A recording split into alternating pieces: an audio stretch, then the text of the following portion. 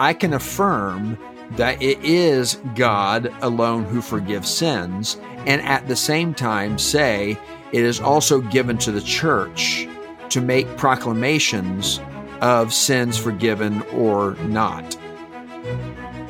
People got hit by the hammer of ecclesial authority. And so they're not actually hearing what's being said because they've never seen it used constructively. You're listening to the Holy Joys podcast, co-hosted by Jonathan Arnold and Dr. David Fry. Visit us at holyjoys.org and stay tuned for weekly discussions of theology and ministry practice, all for a holy, happy church.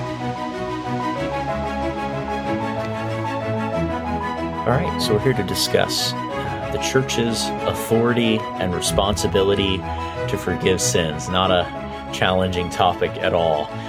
It's one of those subjects that we want to tread carefully, reverently, with humility, because we do believe that it's taught in Scripture, especially John 20:23, which we're going to be talking about here in a moment. But recently, October 13th, earlier this month, published an article by that title that expounds John 20:23 in light of parallel passages in Matthew, especially Matthew 18, Matthew 16, but also quite a few other passages like in 1 Corinthians and throughout the New Testament that help us to develop a theology of the church, its relationship to salvation, its relationship to represent Christ as his body, right? Christ the head and the church the body, being the whole Christ, representing Jesus, an extension of his authority. And of course, it's a subject that has created some questions, some concerns even. And so we'll just do our best to try to talk through some of those legitimate concerns, legitimate questions, but questions that we've wrestled with, ourselves, not questions that we're unaware of. So John 20:23, we'll just read it and then maybe we can talk about it a little bit. But John 20:23 says, "If you forgive the sins of any, they are forgiven them. If you withhold forgiveness from any, it is withheld." And reading Scott McKnight's book right now, The Blue Parakeet, this is one of those blue parakeets, one of those birds. It came to his bird feeder. He says a blue parakeet came to his bird feeder one day. This doesn't fit. This doesn't belong here, right? And he thought, this must be a bird that escaped somebody's house. And so he tried to catch it. He tried to tame it. He tried to control it. It didn't work. And he learned to just sit back, sip his coffee and appreciate it for what it was, let it affect him. And this is one of those passages that, boy, we get in there as evangelicals, passionate about justification by faith alone, which I am too. I just wrote a, 2,100 word essay on that, right? Very passionate about the solas. Teach them every year around Reformation time. Make sure we bring them back, to the attention of the church. But very easy to get in there and just want to grab that blue parakeet, grab that and just tame it and control it and just push it down and not let it say what it says. But I think if we're willing to come to it honestly, we can see that it's a doorway to an area of theology that I think we've neglected and can actually be a path towards maybe fleshing out our theology, expanding it a bit, and arriving at something a lot healthier. If I saw a blue parakeet, I'm a bird watcher. I enjoy watching birds. I even, keep track of what I see. But if I see something like that, one thing I'm not going to do is just turn my face away and not pay attention to it. John 20:23 is one of those passages. It's a difficult passage. So no one is saying that's not. It's a difficult passage, but we don't have the option of ignoring it. And it is difficult because it touches on at least two, if not three or more, challenging concepts already.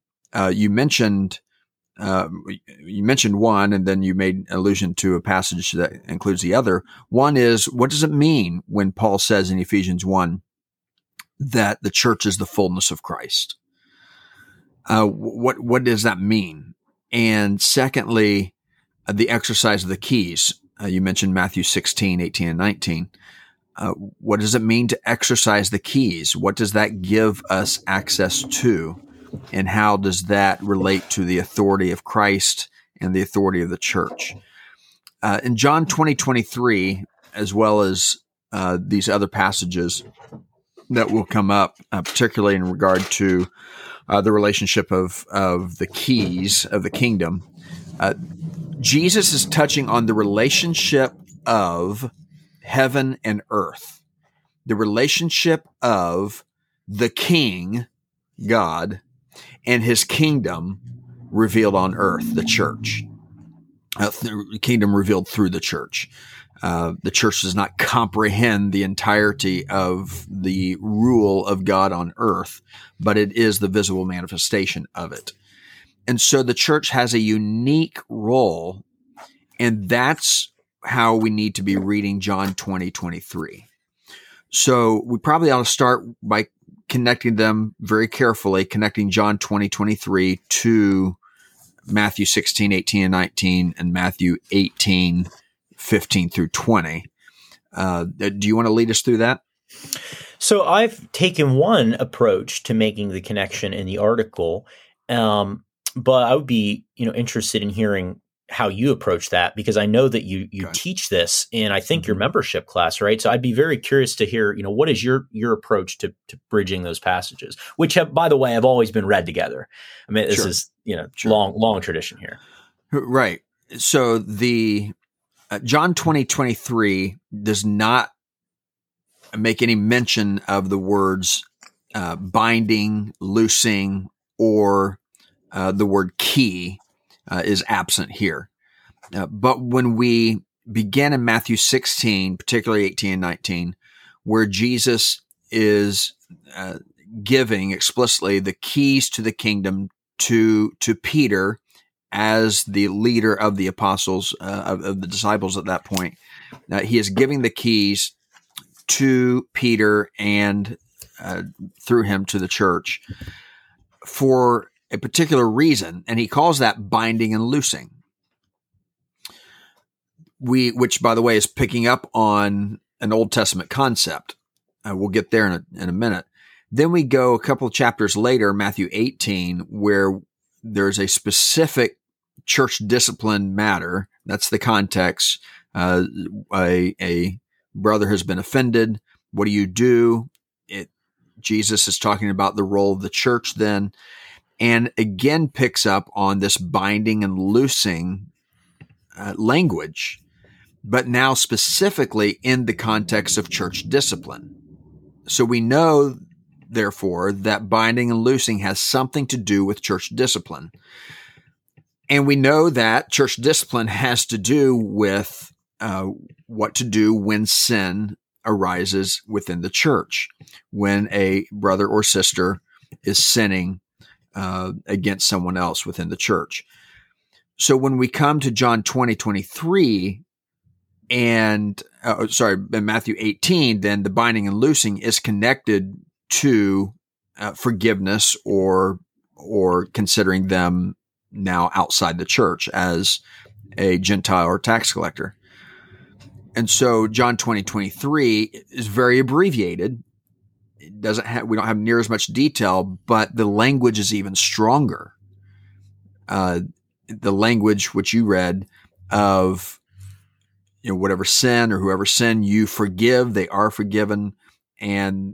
But by the way, we're okay with that. We have a lot of explanations for that, right? But it's the second part that's troublesome, especially, and that is who sends you when you withhold forgiveness. Mm-hmm. It's withheld.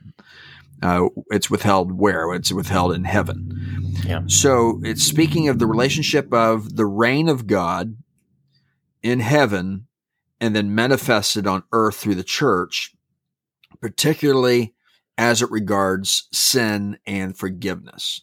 So we're going to talk more detail about what that means, because that sounds very alarming.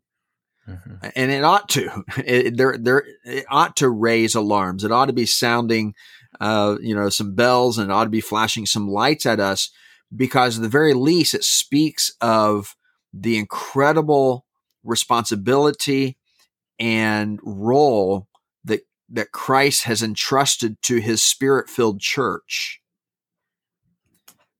to carry on after his incarnate life here on earth. Mm-hmm. So a lot of details there to unpack, but that's how I make those connections. What do you have to add? Yeah. So you mentioned that the second half of that verse is the part that tends to trouble people the most. One of the most common ways that I hear people trying to tame the blue parakeet, so to speak, is by saying that Jesus here he's sending them out to preach. The Father has sent him. I'm sending you. This is like Great Commission here. Go preach the gospel to every creature. And so, all Jesus is saying here is just simply, when the church proclaims the gospel, they're offering people the forgiveness of sins through the message of the gospel. And that's all that it means. But the problem with that, of course, is John's saying more than that. It's pretty obvious, I think. But then also he's going on to state this negatively. Clearly, there's something more going on here. There's something more to what John is saying. And he uses the language of the church forgiving. This is an action of the church. This isn't just the proclamation of a message. This is the action of the church. And so then when you look at, you say, okay, well, where else do we see something like this? It's very easy to connect there's both the positive and the negative aspect here. There's the binding, the loosing. There's the extension of forgiveness, the withholding of forgiveness. There's the sacramental aspect of it. If you bring in the theology of Paul, that we are one body because there's one bread, then exclusion from the body in Matthew 18 must include exclusion from the bread and the cup. Mm-hmm. And the cup, Jesus said, is forgiveness in my blood. So excommunication includes, saying to this person, we are no longer extending forgiveness of sins to you. That's not to say, and this is where Protestants differ from Roman Catholics, and the Reformers were really clear on this. That's not to say that forgiveness is so inextricably linked to the sacraments that if the church errs, makes a mistake, and excommunicates somebody who really is a true believer, inwardly, part of the mystical body of Christ, that then that person cannot by any other means be saved. But by excluding them from the ordinary means, the sacraments, the church makes this proclamation. So I tend to make take that more sacramental route. But I think either way, just building a case that it's pretty hard to not make the connection there. Yeah, so I definitely want to unpack that as we go through this. There's a lot there, and one of the reasons there's a lot there is because there has been wrong excommunication through the history of the church, right? And there are so many examples. So it's clear to us as Protestants that the church is not infallible, but we have to get into fallibility and infallibility. We got to get into sacerdotalism and the doctrine which is held by Roman Catholics, Eastern Orthodox, and, by the way, the Church of England. They all affirm some version of sacerdotalism. So we'll get into that. But let's step back just a little bit, because I think the big question that needs to be asked to kind of introduce something like John 20:23 is this. At least this is the way I've put it. How does Christ continue to exercise his lordship in the church after his resurrection? He does so first by giving the Holy Spirit. And we'll talk about John 20:22 in just a moment. Right. But this is a big question. How does Christ exercise his lordship in the church after his resurrection?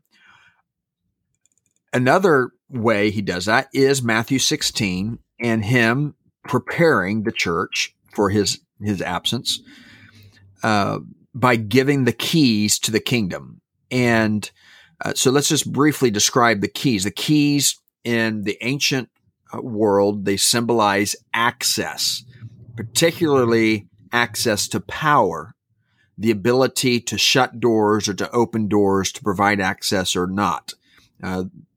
That's the symbol. And so possessing the keys, as Grant Osborne tells us in his commentary, Possessing the keys means having considerable authority. And it's interesting that John, in his book of Revelation, twice he refers to the passage in Isaiah, and it slipped my mind what chapter it is, but the passage there in Isaiah where Eliakim is given the keys as the chief steward of Hezekiah's household. And Hezekiah tells Eliakim, here's a key to the house of David. Whatever you open, no one can shut, and whatever you shut, no one can open. So you remember, John picks up on that language a couple of times in the book of Revelation, and it's the same idea that Jesus is picking up on in Matthew 16, that the keys is giving someone the power of the keys is him authorizing Peter and the apostles, and through them the church, to exercise the continuation of Christian authority within the world. So this idea of possessing keys, it runs through Scripture more than what we realize. And once we begin to get a grip on the role of the church as a manifestation of Christian authority, we begin to see these subtleties. It's not just in the New Testament. This is Old Testament as well.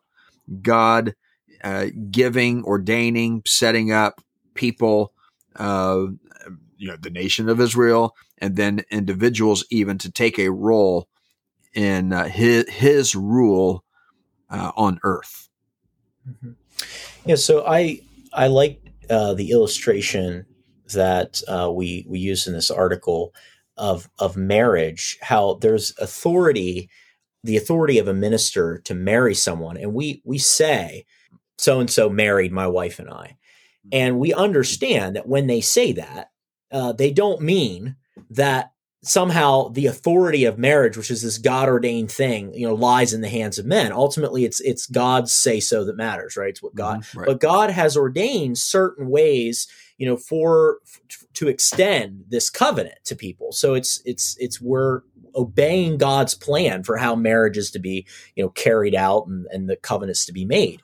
And there's also the secular authority that comes into this, right? So we also understand that just because someone has the authority to hold a wedding ceremony, they've gotten their little certificate in the mail, maybe they completed a little course online or they're an ordained minister or whatever, it also doesn't mean that they can just suddenly set the conditions or carry this out without regard to the state's requirements. Mm-hmm. So insofar as a minister acts in harmony with the state, and in harmony with God's, ordained purposes for marriage, then those people are married. And so it's similar when we say that Christ is exercising his lordship in the world through the church. The head is acting through the body, which are his hands and his feet.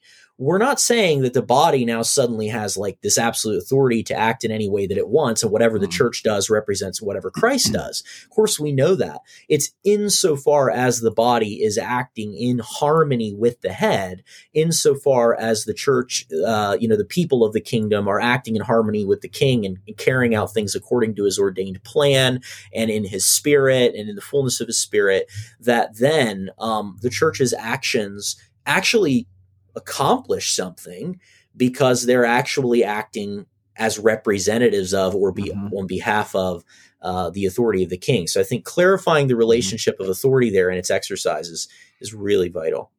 Right. So Grant Osborne says on this passage, he says, the church exists on earth, but with a heavenly authority behind it. So picking up on your illustration of the image of marriage, Christ's lordship in the church is primarily about a structure of care which he provides to believers through the community. The church is not Christ. Again, Paul says the church is the fullness of Christ. All right. But we do not get into, some sort of ontological confusion here, right? The church is not Christ, but it carries out the fullness. It continues the mission and the witness and the authority of Christ. But the authority of the church is always derived. It's never absolute. So while the language sounds so absolute, for instance, in John 20:23, we should not be so presumptive as to think that God is bound subsequently to accept whatever arbitrary decision is made within the church. Right. Yes, exactly. So, and that then is because the church is fallible. Yeah. Yeah. I don't want to get too far away from that first comment that you made. I think you made a really important point there, but it needs, I think, even like a further qualification, clarification, because this is a concept that we don't hear a lot about, especially among Protestants. And that is how the body of Christ and Christ relate ontologically. Yes, there's a sense in which the church is not Christ, but it's like me saying, I am not my wife. Mm-hmm. Like I'm not my wife.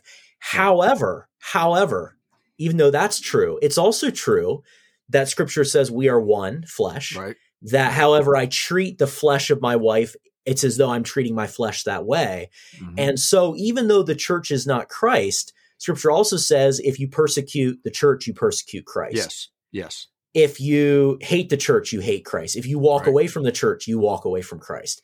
There is a long tradition of actually saying like, I don't like, I mean, I think, is it, Juliana of Norwich? Who is it that says like, I do not claim to understand the mystery of Christ in his body, but this I know, I am Christ. And I'm like, whoa, but yet there's a long tradition of speaking like that. It's like, and it makes you nervous, but what they're doing is they're leaning into those passages and they're trying to kind of, in almost in a provocative way, cause us to wrestle with this mystical reality that the New Testament speaks about so frequently of union with Christ, where it's like, I'm not in heaven. Christ ascended to the right hand of God the Father. And yet Paul says, you are seated in heaven right now. So that's why, we have to have on one hand the recognition the church can err, it can act outside the authority of Christ. There's an ontological difference. Everything the church does is not what Christ does. And yet, if the church is acting in harmony with the head, it's as though it is Christ himself.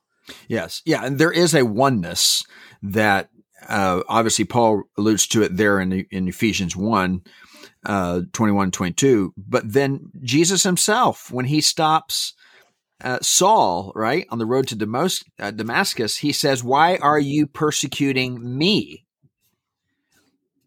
And Saul is persecuting the church, and Jesus takes it personally, right, because it is a persecution of him.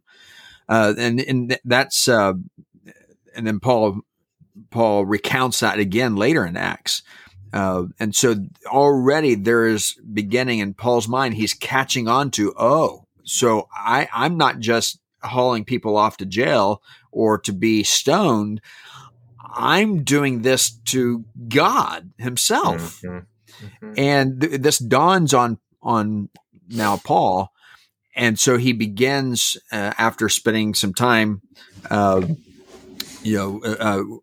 communion and revelation from Jesus Christ himself, begins to make these connections, realizing that the church is something special and has a oneness with Christ, so that he can say in Ephesians, and it's not just in Ephesians 1, but particularly in Ephesians 1, verse 22 and 23, I guess it is.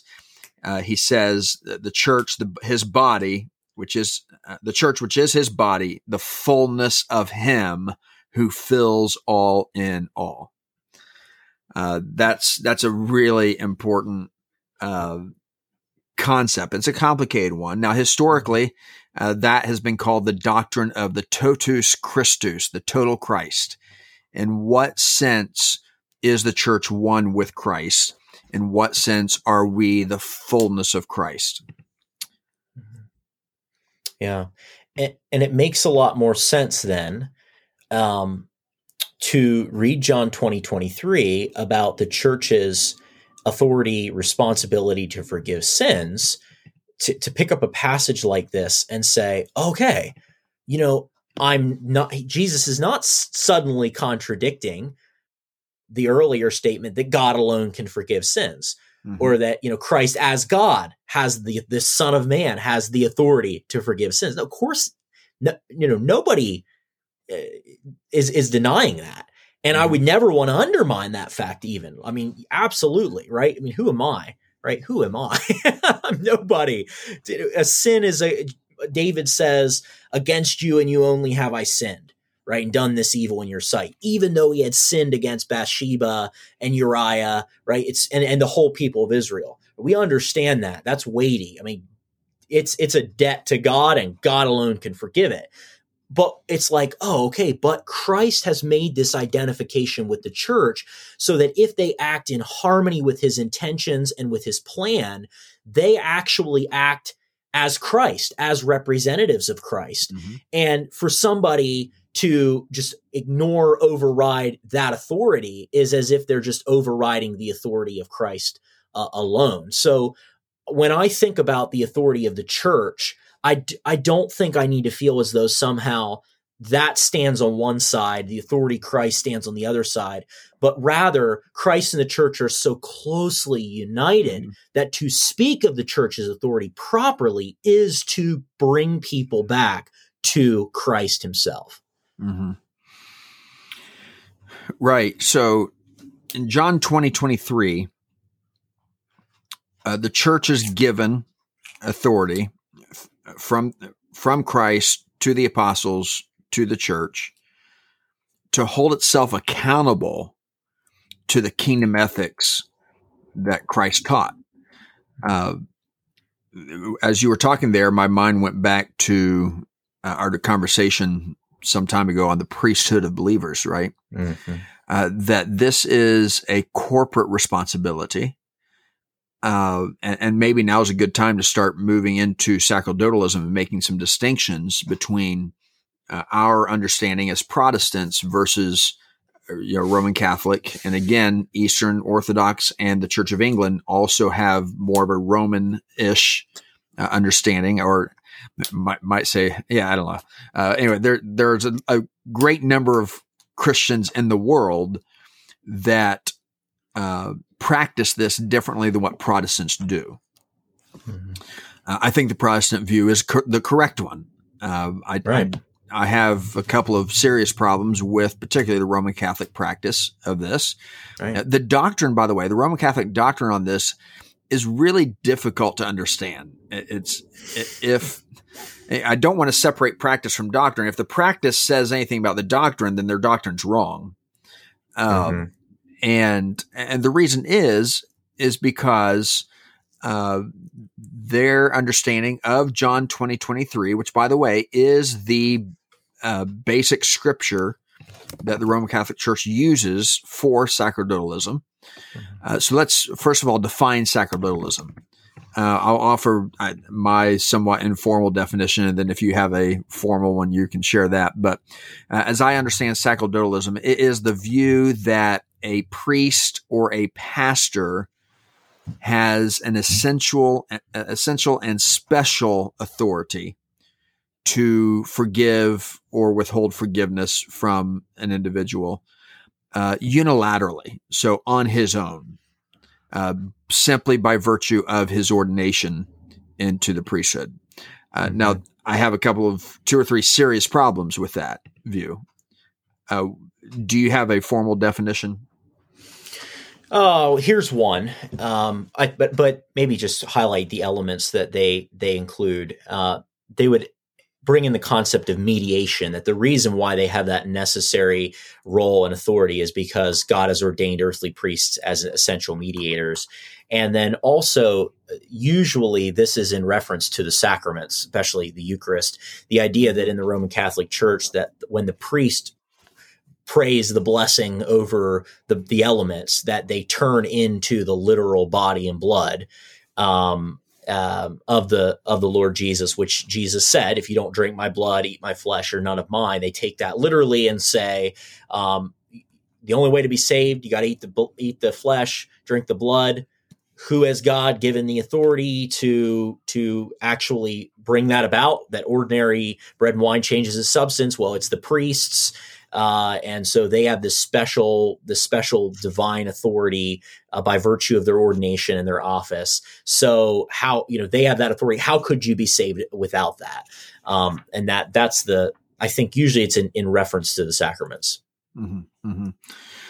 Yeah. So my problems with the Roman Catholic doctrine and practice is that it is, first of all, it's part of the bigger scheme of the infallibility of the church or the magisterium. So the Roman Catholic doctrine is that, Scripture is infallible, but in their view, that doesn't really mean a lot unless we have some sort of infallible way of interpreting it. Mm-hmm. And so that's where the magisterium or the church hierarchy, councils and so forth, which, by the way, they do not hold the priests on their own to be infallible. Mm-hmm. But the, synods and councils, and then all the way up to the Pope, when the Pope is speaking and, at certain times, is considered inspired and infallible. We obviously, as Protestants, reject that. Mm-hmm. There are none infallible, simply because only God Himself is certain without mistake. So that's one. But the other is this. So the essentiality and priority of a priest in salvation to a Protestant, and to me, seems to put the priest's role prior to the role of the Holy Spirit. And so, for me, I want to ask the question, does the Holy Spirit save? And does the Holy Spirit save before, during, after, or an essential connection to the act of a priest? So, again, as Protestants, particularly in John Calvin was especially, I think, helpful on this, on theology of the Holy Spirit. The Holy Spirit will ordinarily work through the ministries of the church, through a pastor, priest, through other believers within church ministry. But He's not bound to that. The Holy Spirit's not bound to that. Right. So to say that the priest or a pastor is essential or has priority, it is not the way a Protestant would talk about that. I think that would go against, it does go against how we think of salvation and our role or not in that. Right. You probably noticed that every chance I get, I throw in the word ordinarily. That's because Cyprian's maxim, outside the church, there is no salvation. It's a maxim. It's supposed to be, right. It's not supposed to be taken to the wall. I think that the Westminster Confession of Faith gets it right when it affirms Cyprian's maxim with the qualification, the church is the visible church is the family of God, outside of which there is no ordinary possibility of salvation. So I do think that that Roman Catholics at least tend to teach or imply that the church's role, and particularly the role of a priest, is essential.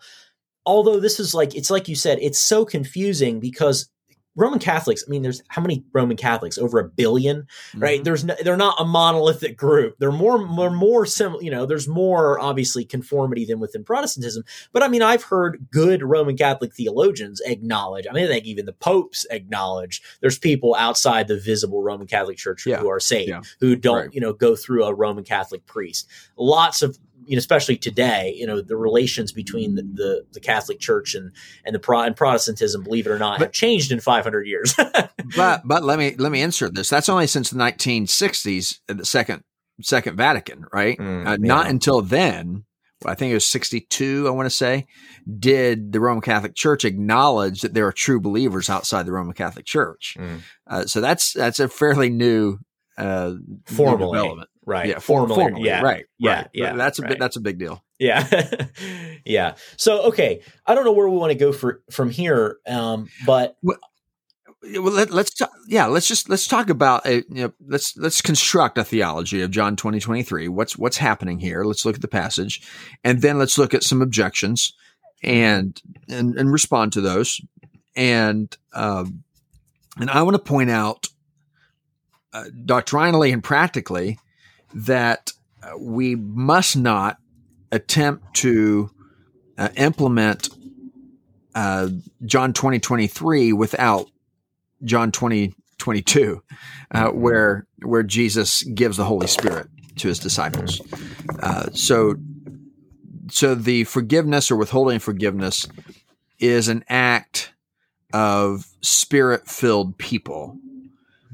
So that's point number one, and I can hardly emphasize that enough. Secondly, however, this is corporate. I understand this in relation again to Matthew 18, where there must be 2 or 3. This is corporate. This is not me as a pastor or, the local priest acting unilaterally. This is a pastor or another believer acting in cooperation with the other church and others in the church. And the reason is because the church is not infallible. We are fallible. And in order to alleviate the fallibility of the church, this sort of responsibility must be carried out by a plurality of Christians, not by a single Christian. Mm-hmm. So let's put those together. First, to your second point, in the article, I write, note carefully that the authority to forgive sins or to withhold the forgiveness of sins has not been invested in any one person or group of persons. The church bears this authority and exercises it corporately. I think I should have said, note carefully, please don't miss, double underline, highlight, asterisk, because very quickly somebody turns around and is like, I'm very troubled by those who are saying that we personally forgive sins. Nobody said that, right? No, nobody said that. That's a straw man. And then right away, we've got references to the Pope, the Roman Catholic Church, right? You brand it, you label it, you dismiss it. It's easy to that's right. You're taming the blue parakeet. Don't look at it. Ignore it. So that's the genetic fallacy, right?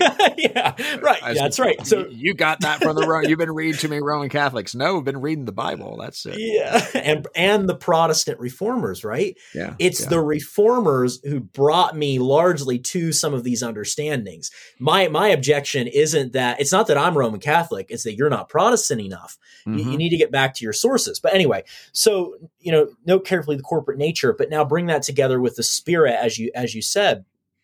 Paul says the fruit of the Spirit is love, joy, peace, patience, kindness, goodness, faithfulness, gentleness, self-control. So if being filled with the Spirit is a condition of exercising the office of the keys, then it looks something like if you, as a loving, joyful, peaceful, patient, kind, good, faithful, gentle, and self-controlled community forgive sins, then they are forgiven to them. And if we don't read it that way, you're leaving the door wide open for abuse. Right. Yeah, I just had a conversation about an intervention that needs to happen among believers, and we were kind of going over what's this going to look like, what kind of setting is it going to be, who's going to be there, and that sort of thing. And as we were discussing it, a point came up, and I raised the question. I said, "Well, I'm not sure that will come across as gentle." Because of all of the things mentioned, of all the virtues mentioned in Galatians 6:1 in regard to restoration of a believer who has sinned, gentleness is the one that's mentioned. It must be done with gentleness. Yeah. And now this is where we have to read John 20:23, a difficult passage, in light of everything else that Scripture says about keeping one another from sin and restoring one another from sin. I've mentioned this before, but nearly half of the one another commands in the New Testament have to do with either keeping one another or restoring one another as believers from sin. So we can't ignore that. That's a big deal. So now let's continue to look at John 20:23 and what does it mean? So what is this forgiving or withholding forgiveness? It is a corporate act.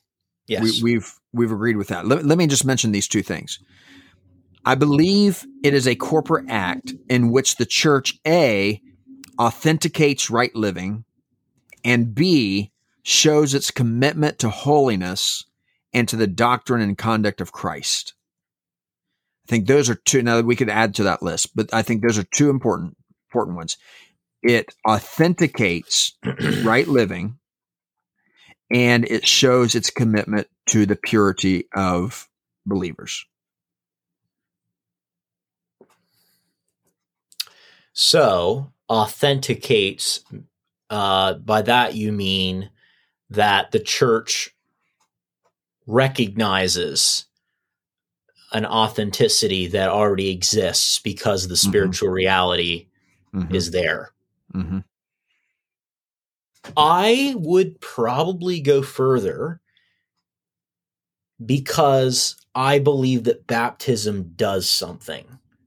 Mm-hmm. So this gets into a sacramental discussion. I don't know how far we want to go, but it's hard to talk about this subject without talking about it, because in the Nicene Creed, we have, I acknowledge one baptism for the remission of sins, which is basically just drawing its language right from Acts 2. Repent and be baptized for the forgiveness of sins. Peter, of course, says baptism now saves you. You know, not as a washing of flesh, not like the Roman Catholics sometimes imply or teach that it's just by the very act itself, you know, but through the resurrection of Christ. Mm-hmm. So it does seem like there and everywhere, baptism is described as doing something that goes beyond merely authentication, because that can be interpreted, in my mind at least the way I'm hearing it. And that's why I'm pausing. I'm trying to think through, and maybe you can just expound a little bit more what you mean on it. But let me expand this. So let's take let's take the illustration of a piece of artwork. You know, you go to an art, not that I have, but you go to an art auction, and this piece, they're asking, you know, millions of dollars for this piece. What is it you're going to want with that? You're going to want some certificate of authenticity, right? Mm-hmm. Yeah. So it goes together. It goes with the piece. You don't have it. You may not have the certificate, and it may be authentic, but you don't know that. Right. It's the certificate again. It's very similar to the marriage illustration that you used earlier, and so that's kind of the sense in which I'm saying. I'm not saying they're trying to discount the church's role. It really is an exercise of the keys. It's an exercise of the authority derived from Christ. It's Christian authority. Mm-hmm. Right. Yeah, I totally agree. And I've made a very similar point by using two illustrations I've used repeatedly. A seal, because baptism is a sign and seal of the covenant, you know, and so take, like, if I get a letter in the mail and it's from Joe Biden and it says do this and that, I'm going to look for the first thing I'm like, this is probably spam. I'm going to look for authentication, right? Is the presidential seal on that letter? Mm-hmm. If it doesn't have the seal, I'm not going to ordinarily trust it. It's possible, that it is actually from Joe Biden and some secretary messed up and didn't put the seal on it. Mm-hmm. Or it's also possible, B, that the seal is a forgery. So, to roughly use, that illustration with the church, it's possible that a baptized person, the church has, exercising the authority of Christ, baptize them. It's possible they're a forgery, right? We acknowledge that in the article. It's possible that we go up to the altar. My wife and I my now wife go up to the altar. Somebody proclaims us husband and wife, but she's secretly married to somebody else. Oh no, right? Well, then what he said doesn't ultimately matter at the end of the day. The state of Pennsylvania is not going to recognize that marriage, or on the other hand, the other situation. So I agree, authentication. I think my point is just, I want to, and I can't say that I know how to articulate this yet, but and there's some theologians throughout history. In fact, I just read Augustine recently, who basically says we can't say exactly what it is. But I want to say that baptism also does something. So it's not just authenticating a piece that is already authentic, but ordinarily, if we were, and in the New Testament, it's at least treated as though it somehow makes the piece authentic, because the grace of God that saves ordinarily flows through and is sealed by baptism in a way there, right? I'm not saying I believe baptismal regeneration, but I also want to just somehow do something with the language of the New Testament. Yeah. So I'm not sure if this is what you're saying or not, but baptism, for instance, that's instituted by Christ. That is an act. But by the way, there are other religions that baptize, but this is something that Christ takes and he authorizes it for use in the church for a special purpose. And in so doing, he infuses, he makes it something that it wouldn't be without his authority, right? So when you say, if I hear you correctly, I'm going to take you to be saying this, that it's not the water that washes away our sin. It's not the act of baptism that forgives us of our sin, and yet it's not disconnected to the fact that it is Christ who made this act a means of grace, a sacrament. And yes, so there is, I would probably have to agree with Augustine that there is a tremendous amount of that is a mystery.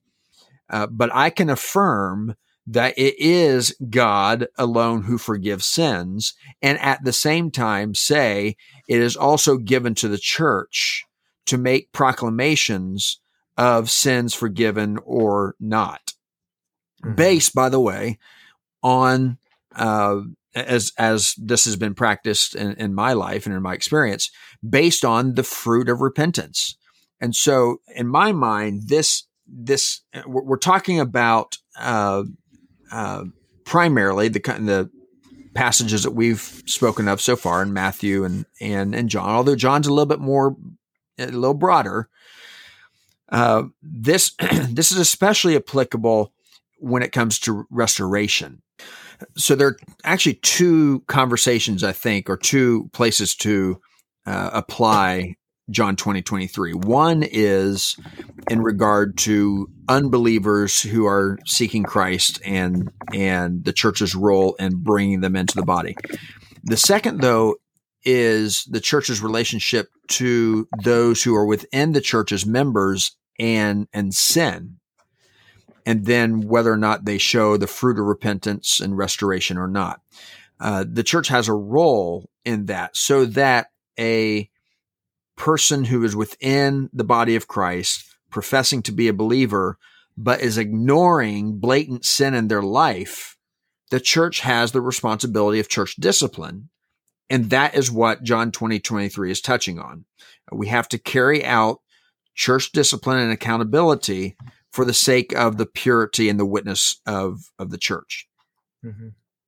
So if I'm hearing you correctly, it might look something like if you have a person who in the church who abuses somebody else, I mean, physically, sexually, whatever, and then they go to the altar, they pray, they give a testimony that, they had sinned, but God forgave them. But then they go on and they won't accept the consequences for what they've done, legal or ecclesial. They aren't trying to make restitution. And there's these people who continue to be hurt and harmed by those sins, and they're not willing to deal with that. The church has to step in for the good of the body, because that's what the keys are given for, right? The health of the body. It's like the body's immune system to deal with viruses in the body. The church has to step in at that point and say something like, I know that you think that you're forgiven and everything's okay and you can just move on. But, biblically, we have to say that as a church, we can't continue to extend to you the forgiveness of sins if you're not willing to deal with these issues, because there's people who have been seriously hurt and harmed by what you're doing. So we're not, remembering your sins against you and holding it over your head. That's not what we're doing. We're saying that repentance entails more than just a moment. It entails now a changed way of living and relating to other members of the body. And we have a responsibility to enforce that as a congregation. Mm-hmm. Yeah. And that's why we can't ignore passages like John 20:23. It's because we are responsible for the purity of the church, maintaining the witness of the church, which is called holy. And if we do not practice, as difficult as it is, if we do not have a good practice on accountability and church discipline, then we will end up with with growing impurities within the church. Mm-hmm. And that's exactly what's happening in the American church, where this is not practiced at all. Now, that's going to lead us to a couple of objections.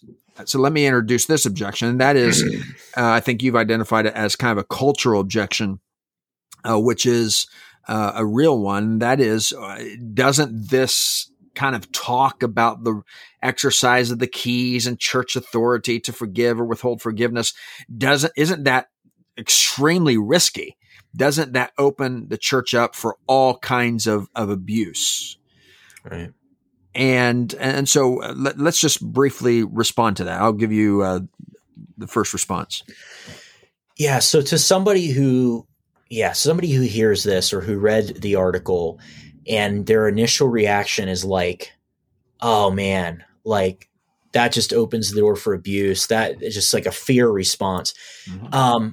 I would first of all, say, like, I understand that concern. I respect that concern, but I hope that somehow on the other side of this discussion, like I'm inviting you into a discussion, right? And I hope on the other side of the discussion, you'll be able to see that my heart and your heart, Dr. Fry, is actually not to use authority as a hammer, but it's actually to recognize God-given authority for what it is, for building up, not for tearing down.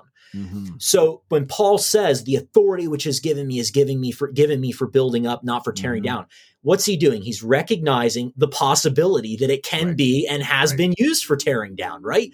You can never remove the possibility of abuse. It's always a possibility. Yes. But I also want to say that Paul's also recognizing in that statement that without that authority, he wouldn't be able to build up in the same way. Yeah. And so what I want to say is that, yes, it's risky to do this. It's also risky not to do it. Mm-hmm. And if it's done well, it can be for the good and the health of the body. And I know people who've been hurt, right? It's horrible. Sure. Almost all of us do. It's really, really bad. And I was talking to my family about this on Sunday afternoon, and it's like, some of these people, and this is a dumb illustration, but I said, if somebody hit me with a hammer, every time I saw a hammer, I might, like cringe. And, somebody might try to sit there and talk to me about how, hey, this hammer, man, you can build things with it. It's got all these constructive purposes. Did you know how the hammer was invented? It's really a wise invention, right? And I'm like sitting there like, the hammer, don't hit me with it. Right. And that's what happens. People have gotten hit by the hammer of ecclesial authority. And so they're not actually hearing what's being said because they've never seen it used constructively. Mm-hmm. Or even if they have it used, it's still so hard for them to release those feelings. So I would say, like one of the first steps is that we've got to work through the abuse that's happened. We've got to acknowledge it. We've got to confront it. And I always say, how do you make any change in the church? Slowly and with much teaching. And so this is not something you jump into. This is something you as a pastor, got to use a lot of wisdom. You got to go slowly. You got to go, proceed with humility and with the goal of the church's health, very much front and center in your mind. Right. I don't think I really have anything to add to that other than to acknowledge that most people who read John 20:23 in light of what we're saying here, or if they hear us treat John 20:23, their response is probably going to be negative. I fully expect that.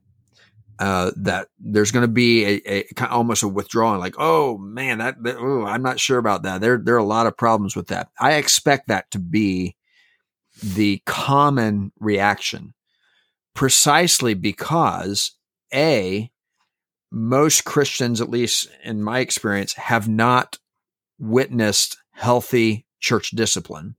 Yes. And 2, they have witnessed very unhealthy church discipline and abuse.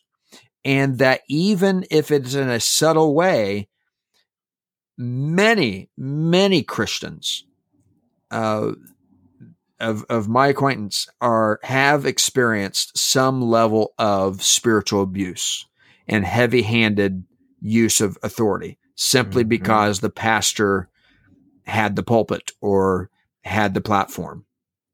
Yeah. So we acknowledge that, and we acknowledge that as a tragedy. But we also acknowledge that God's way is always the right way. And we have to work diligently and carefully to make sure we understand what Jesus is teaching in John 20:23 and related passages, and make sure that as a church, we are living out God's role for the church. We cannot ignore what is in the New Testament a very significant role for the church. Yeah. I think there's only one thing that I really want to make sure that I get in here before we close, and that is the qualifications for pastors in 1 Timothy 3 and in Titus. If you're going to lead the church in exercising this kind of authority, if you realize the weight that comes with that responsibility to lead the church in exercising the keys, it becomes even more apparent how weighty and important those qualifications are. Mm-hmm. We've talked quite a bit about the qualification apt to teach, right? You've got to be, we've got to emphasize theological knowledge, ability to teach, because that's the emphasis in the pastoral epistles. But I mean, all of the other qualifications are character requirements. They're about being above reproach, self-controlled, respectable, hospitable, able to teach, not a drunkard, right? Not violent, but gentle. So here's my question. This is a question for if you're in any position to affect this. Why are we not vetting pastors and ministers by these qualifications? Because I'll be honest, I wasn't. I never have been. There has never been a moment in my life when anyone has probed me about these qualifications. That's a problem. That's you're opening up yourself to abuse. My experience is that it goes rather like this. You have camp meeting service or whatever. The Spirit moves, a lot of emotion. You got a guy go up, believes that whether he really is or not, believes he's called to preach, testifies to a call to preach. That's the qualification. And as long as there's no like flagrant, obvious, glaring sin in his life, right? As long as it's not like everybody knows he's doing this, that, or the other, then that's pretty much, and as long as he can find a few people to write him a pastoral recommendation, which you always can, right? Mm-hmm. And as you know, you can get a license and you can go preach and pastor a church and you're thrown into ministry. Is it any wonder then that the church, which is called to restore sinners in gentleness and exercise the office of the keys, is not often doing it well when you have pastors who are not tested to see whether or not they're gentle? Now, I'm pouring coals on my own head here because I feel like I was thrown into the ministry. I mean, I got saved very quickly, brought into pastoral ministry, and many of these qualities were lacking in my life. I was young. I was still working through some things. There's still times when I ask myself, I come back to these qualifications all the time. I'm like, I've got to work on these areas. I've got to keep these areas in front of me. I can't let myself slip. This is serious stuff. And so I just think it's got to start with the pastors, and it's got to start with really emphasizing character and vetting character and having a thorough process of investigation. And we should have a whole episode on this because I could just go on for a long time. Yeah. I think it's a great point, and I think that's a good way to bring this episode to a conclusion. To speak directly to pastors and to those, including myself, who are involved in that process of vetting pastors, interviewing pastors, preparing them for ordination. I think that's an absolutely crucial step. And then I think there are conversations that need to happen within local churches among leadership, pastors and board members and elders. And there needs to be a conversation about this. And it needs to be a very open, gentle conversation where pastors can talk with their leaders and say, what does this look like for us? How can we implement this? It's probably not a good idea for a pastor to just unilaterally say, hey, we've got to start doing this and then start implementing something without being patient and teaching. And then also leaders, congregations need to respect the responsibility of the pastor to be working these things out and leading a congregation on these matters and give them some trust in learning themselves the best way, as long as they are expressing that virtue of gentleness and patience and not being puffed up and not being proud and living above reproach. There ought to be a high level of trust. So this is a critical conversation, and one undoubtedly that we'll return to, that will arise in different conversations because it's pretty far-reaching. Thank you for listening to the Holy Joys podcast. Email your questions to podcast@holyjoys.org, and they may be featured on a future episode. Our labors for a holy, happy church are supported by generous listeners like you. Please pray about partnering with us at holyjoys.org/donate.